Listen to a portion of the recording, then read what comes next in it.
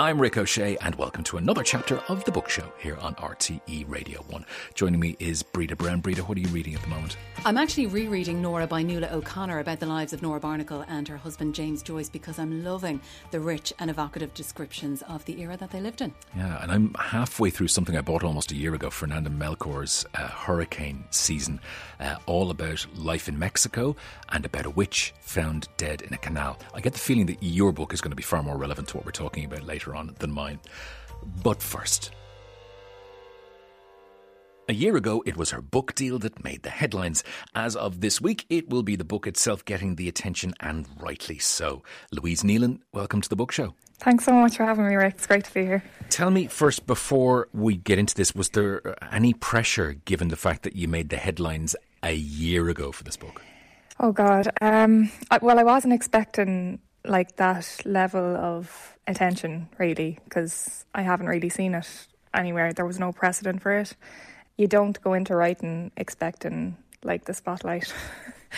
But in all honesty, it was just great to have good news. It was great to have good news to share with people, especially it was the start of lockdown and everyone was pretty miserable. So even just walking around the place and bumping into neighbours, it was great to have something to distract everyone. And I think that's something that really I didn't expect from the book, was to give other people a lift as well as me. I don't think there was any pressure. I didn't feel the pressure. I only ever put pressure on myself. Do you know the phrase like pressure's for tyres? I try not to think about the outside, you know.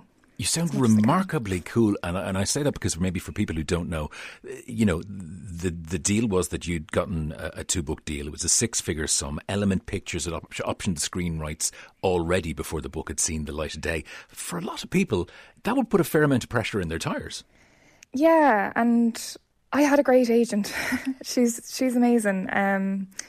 If it was me selling the book, I would have paid for people to publish the book, to be honest. I'm a terrible business person, and any practical thing whatsoever, I tremble. So I felt like my job was done when it was edited, and all the noise going around it is kind of in other people's hands at the minute. Like, I adored working with the characters, and it was really hard, and I really didn't expect publication. I didn't expect a book deal, to be honest. It's so far beyond my wildest expectations that I'm quite comfortable with it, because I'm the person that expects the worst case scenario. Like, I thought I'd still be in my sister's box room, you know, in 20 years' time, being the mad auntie, you know, drinking the sherry. So that, like, I've gotten a bit of validation for what, like, I like to do as a job, and to see it as a job is just great, really. Maybe in terms of that noise, and just before we talk about the book itself, some of the kind of maybe media reception about this before the book had actually made its way into people's hands, it was very easy for people to look at it in a certain way, to put it in a bracket, because you've already got a young woman who comes from rural Ireland and who goes to Trinity, and you yourself are a young woman author, and Element Pictures have bought the rights. There were an awful lot of people maybe potentially putting it in a Sally Rooney style bracket. Now, having said that, from the moment I read the book, I realised that obviously this is a very, very different animal, this particular story. Oh, thanks. It's really nice to hear that. Yeah, in terms of comparing myself to other writers, it's mad just because you share a gender and an age bracket with someone. Like, I love Sally Rooney. And if it was any other sort of job, like say if we were two carpenters, you know, there wouldn't be that much interest in how we did our jobs. People wouldn't ask us to comment on each other's jobs. Not that anyone would be asking Sally about me, Jesus. But yeah, I don't think it's helpful or healthy for me to compare myself to anyone. I'm now starting to wonder whether or not there's a whole competitive carpentering scene that neither you or I know about. But were you moved to write the sort of book that you would have wanted to, when you were younger, to read? Maybe as a sort of resource for that younger you? Absolutely. That's the reason I wrote the book. When I was younger, just after leaving school, I started college and I was absolutely terrified. Like, I share a lot in common with Debbie in that I didn't go to Dublin a lot, and I had to ask a guard where Trinity was the first day. And I was scared, and I came home and I felt like such a failure. And I took a year out anyways, and the thing that really brought me out of myself was books and reading. Do you know when people say that really touched me? Like words can touch you. It's nice at a time like this where there's a lack of touch, you know, that you can go to books and get the same sort of oxytocin that you get from physical touch as you get from reading a really good sentence, and you feel like someone's reaching out to you and showing you, you know, you recognise that human condition. And that's what I got out of books. They really brought me out of myself. They brought me in touch with the world in a less scary way, you know. Like, I'm an absolute nightmare, like, in reality. If I met you on the street, I'd bumble into you and say all the wrong things. And that's the reason why I write and why I read, is because it's a lot safer, you know. The title of the book itself, Snowflake, was the first thing that drew my attention to it. It's a word that divides people. Tell me what prompted it. Tell me, was it sort of an act of reclamation? Yeah, I grappled with the title for ages, just because it carries so much baggage with it. I think people sometimes might roll their eyes at it. It felt very obvious to me and a bit naive. But then I got really into snowflake photography, and they're absolutely amazing. They look like glass sculptures, and every single one is different. And then I thought it would be an interesting idea for me to tackle that pejorative term, snowflake. It's incredible how society has become so cynical that they can take something so beautiful and use it as an insult, you know? And in some ways, the book is an ultimate ode to naivety and the power of naivety, because Debbie she does know absolutely nothing. And we live in a world where it's not seen to be okay to know nothing anymore. People pretend to know things all the time, and it was an interesting idea for me to explore and grapple with, really. It was a bit of a challenge. So once I saw those photos of the snowflake, I made up my mind, and I knew that it was going to be the title. The book is about a lot of things. It's about the tug sometimes between family and then the tug between a brand new life, and maybe far more importantly than that, it's about a search for identity, really, at the heart of it, isn't it? Yeah, so the book, it's about a girl called Debbie who lives on a dairy farm, and her mother Maeve thinks that she's able to dream other people's dreams, and that it's a genetic sort of condition, and she's passed this ability on to Debbie. And then Debbie is great friends with her uncle Billy, who lives in a caravan out the back of their house, and Billy's very charming and everyone loves him, and he thinks he knows what's best for Debbie, and he tries to assure her that all the dream stuff is absolute nonsense. And so the book shifts between the farm, where Debbie feels safest, but her relationships are quite strained with both her mum and her uncle, and this new life in Dublin where she doesn't feel safe at all. But there is glimmers of hope in Dublin, including Xanthi, a girl that she meets, that could be seen as a possible friend, even though she seems too perfect to be real. So yeah, it's very much a book about identity and not feeling like you have your place in the world yet. Maybe just to finish, has literature really got the ability to save lives, as I've heard you say? Well, it definitely has saved my life. And I don't say that lightly. I was never suicidal, but I was in danger of not living, you know? Literature, I prioritised literature, and it's given me so much. Yeah, it's helped me more than anything else, really, outside of, you know, my family and my friends. But yeah, I find friends in books, and podcasts about books. Like, I'm best friends with you in my head. So I think just like the power of the imagination and yeah, having contact with people through the page is just something that, like, I think it's just the most miraculous thing in the world. And I definitely stand by that statement. Well, then let me try and give you a tiny little something back by saying that the book is one of the best things that I've read this year, and it's been brilliant to have you on, Louise Nealon. Thanks for joining us on The Book Show. Thanks so much, Rick.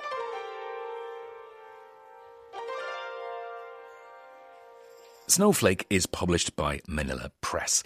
Breda Brown is here to talk historical fiction with me. Breda, it's never out of fashion, but it's a genre that seems to be enjoying a particularly high critical profile at the moment. It is. Just look at some of the international names. Maggie O'Farrell's Hamnet, Sarah Winman's Still Life, Delia Owens, Where the Crawdads Sing, is still in the charts, and basically everything by Hilary Mantel. So in Ireland, though, we've also got a really decent degree of talent writing in this genre too. We've got names like Colm Tobin, Emma Donoghue, Sebastian Barry, Leah Mills and Joseph O'Connor. So authors will tell you that there are probably a few ways of approaching historical fiction. Firstly, that they can develop a work of total fiction that's set in a particular era, or they'll find a real life character or story that they're really engaged with from the past and they'll dramatise it.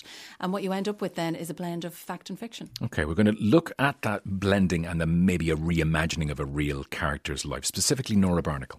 So Nora is by Nuala O'Connor, and it's about Nora Barnacle, who's the wife of James Joyce. Now, we all know a little bit about Joyce, but a lot of us won't know an awful lot about Nora, but that's what makes the story so engaging. So we're seeing and getting a story that we've heard loads about before, the life of James Joyce, but from a totally different perspective. So she's reimagining that story. She's using facts and timelines to guide her, and then she dramatises it. And that's what makes it really interesting reading.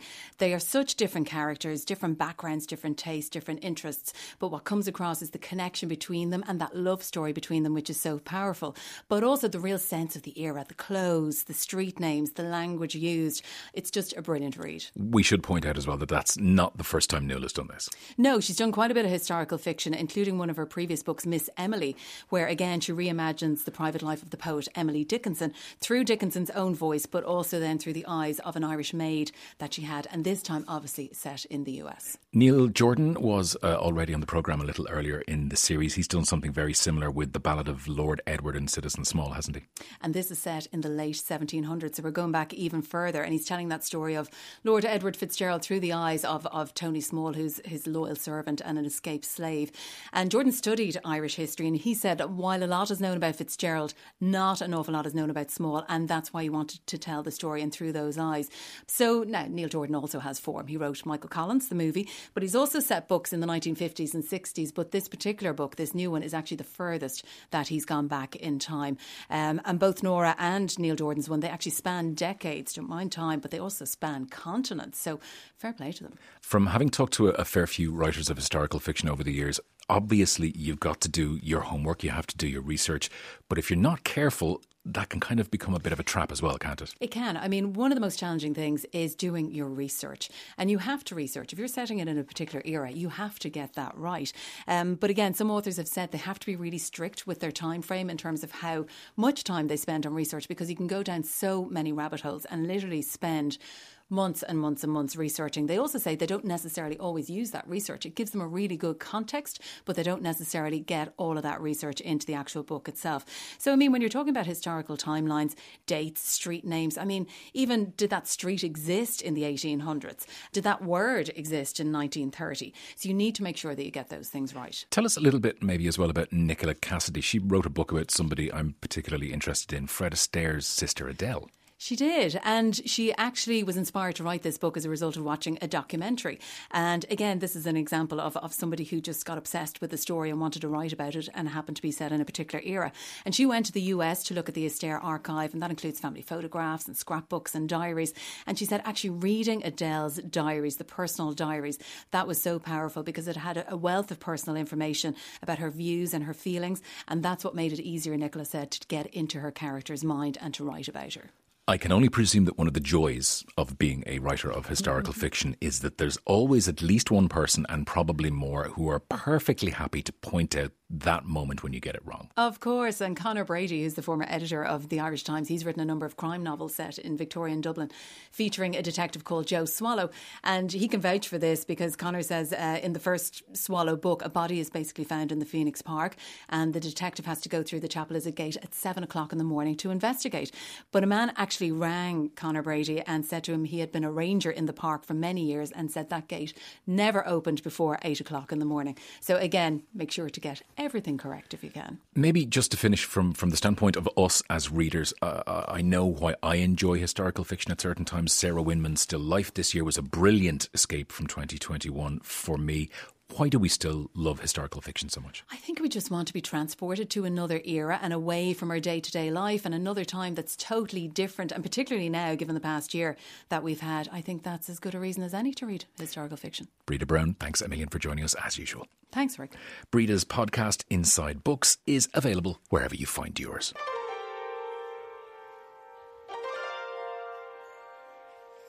And now it is time once again for an author to meet their readers. Here's Anne Aiken. She's going to tell us about this week's book club.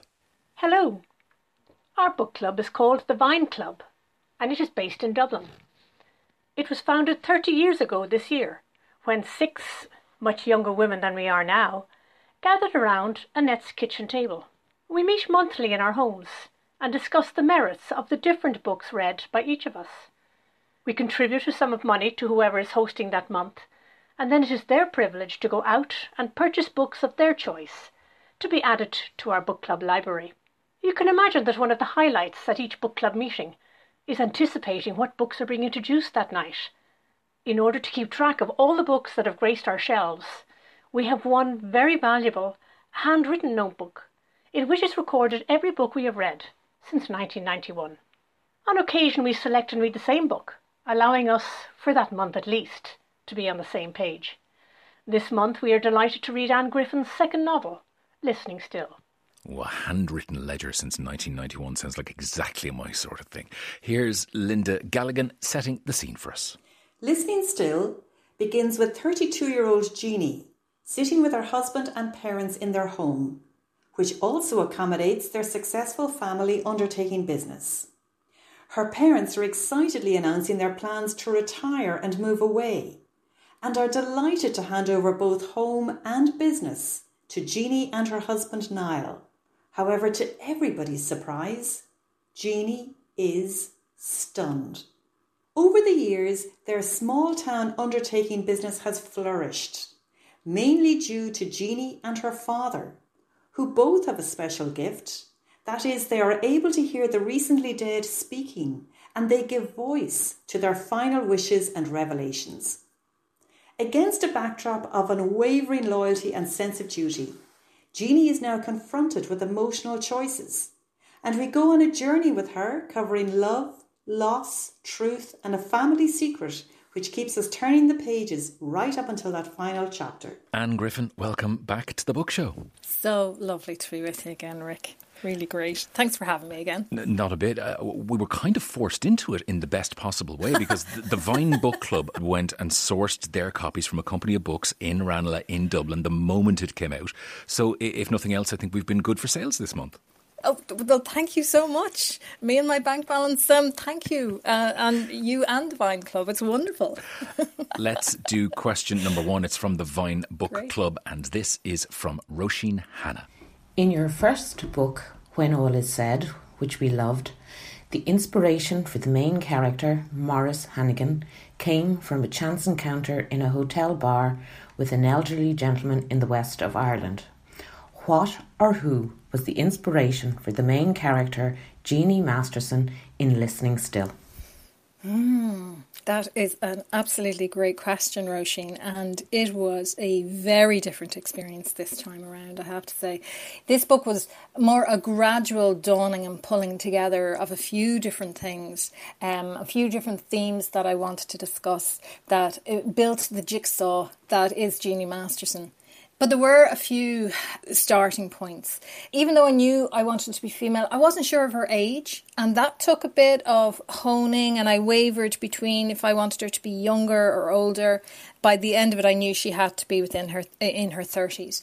One of the other certainties was I wanted her to be at a crossroads in her life, and that she was going to be forced to look at who she had become. Did she like the person she had become? And I wanted it to be about a relationship in trouble as well. And the other thing that I knew I wanted was for it to be set in a funeral home, because I've always been fascinated by the mysteries of death, or more really the industries that surround death in Ireland. And I've had that ever since I sat for the first day in secondary school and realised that one of my fellow students lived in the local graveyard, and she lived in the most beautiful Gothic building I'd ever seen. In fact, I'm architecturally crap, so I don't know whether it was Gothic or not, but it was the most magnificent looking building. Her father worked in the graveyard, must have been the manager. I was astounded that someone I knew lived there, because I had loved it. Every weekend when we go visit my grandparents' grave, I would just wonder, what is it like behind those doors? I think that story has been living inside me even before I knew I wanted to be a writer. I think that story has been there, so I knew the setting from the off. I live in a graveyard. I can understand how that might influence somebody's life, and obviously Jeannie's life in this book in a kind of adjunct way. Question number 2 is from Mary Morrissey. I was struck by Jeannie's challenge with decision-making and later evolving bravery. Was this a conscious path you chose for Jeannie, or was it something that emerged?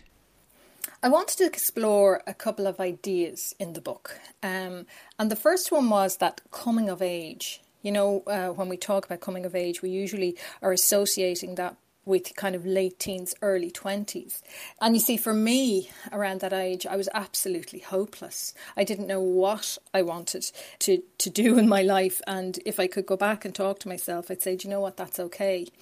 So for me, life is one long coming of age. Every couple of years, I figure I'm learning a bit more about myself. So I knew I wanted this character to have some life experience in her, and for it to be that moment when it dawns on you who you are, at least dawns on you right then and there. There's plenty of other moments in life when that happens. So I wanted to bring this coming of age thing in as a universal thing for all of us growing and getting older.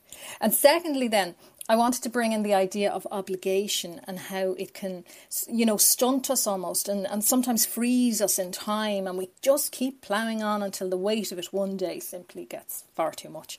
Carolyn McCardle has the third question from the Vine Book Club in Dublin. Hi, Anne. The main theme of the book is around the concept of speaking to the dead. You use this as a vehicle to introduce the reader to a number of local characters, allowing Jeannie to get involved in a Miss Marple or Olive Kitteridge-like fashion to find a solution to their unresolved issues. Does the other side of life hold a fascination for you? Yeah, I am fascinated with the philosophies that surround life and death. And particularly, I am drawn to religion and what it teaches us, because religion helps us make sense of our existence in the world and what it is that's going to happen afterwards. And therefore, it gives a structure, I suppose, but we have to have absolute blind faith to believe it. And so the comfort is really important. And unfortunately for me, I found it very hard to do that, to have that faith. And I've often envied people who do have it because of how they've made sense of the world. So I found that it's very alluring, although for me, I'm a bit like Jeannie when she says, do you know what, I just need the evidence. I need the evidence to know what's going to happen in the afterlife. But having said all of that, I've always loved magic realism, particularly in novels. But what I didn't want was for listening still to be immersed in that.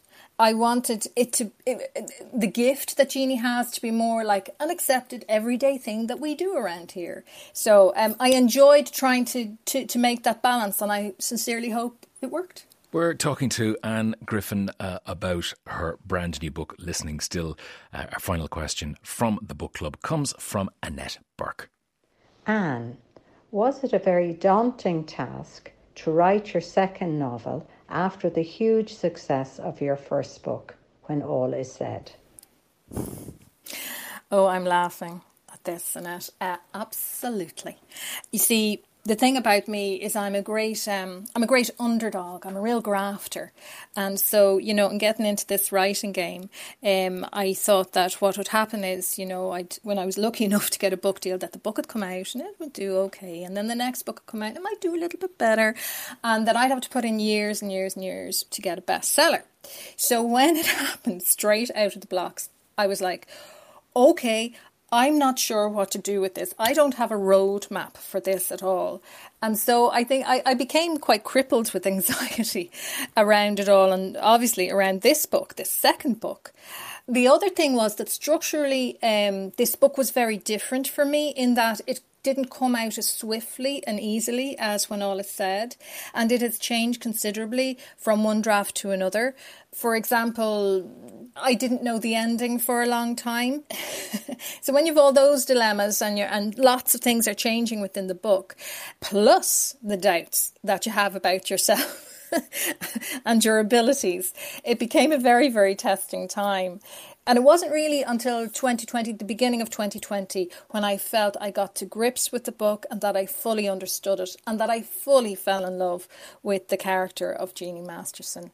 So yes, Annette, excellent question. It has been a very, very difficult time, but I couldn't be prouder to have the book on the shelf now and for people to be reading Jeannie Masterson's story. Anne Griffin, it is always brilliant to talk to you. Thanks a million for coming on to the book show.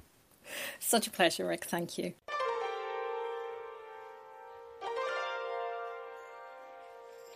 Listening Still is published by Sceptre. Thanks to Anne Griffin and to the Vine Book Club in Dublin for the questions, and a very happy 30th anniversary to all of the members. If you'd like to volunteer your book group to take part in a future episode, you can drop us a line, bookshow@rte.ie. That's it for the book show this week on RTE Radio 1. Don't forget the podcast is available wherever you find yours, and you can find us on Twitter and Instagram at BookshowRTE.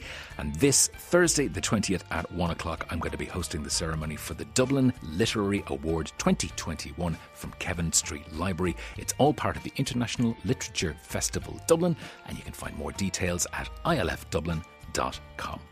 I'll talk to you again next week, and as ever, don't forget to check with your local library or with your local bookshop, all of which will be reopening from tomorrow for any of the books featured on the programme.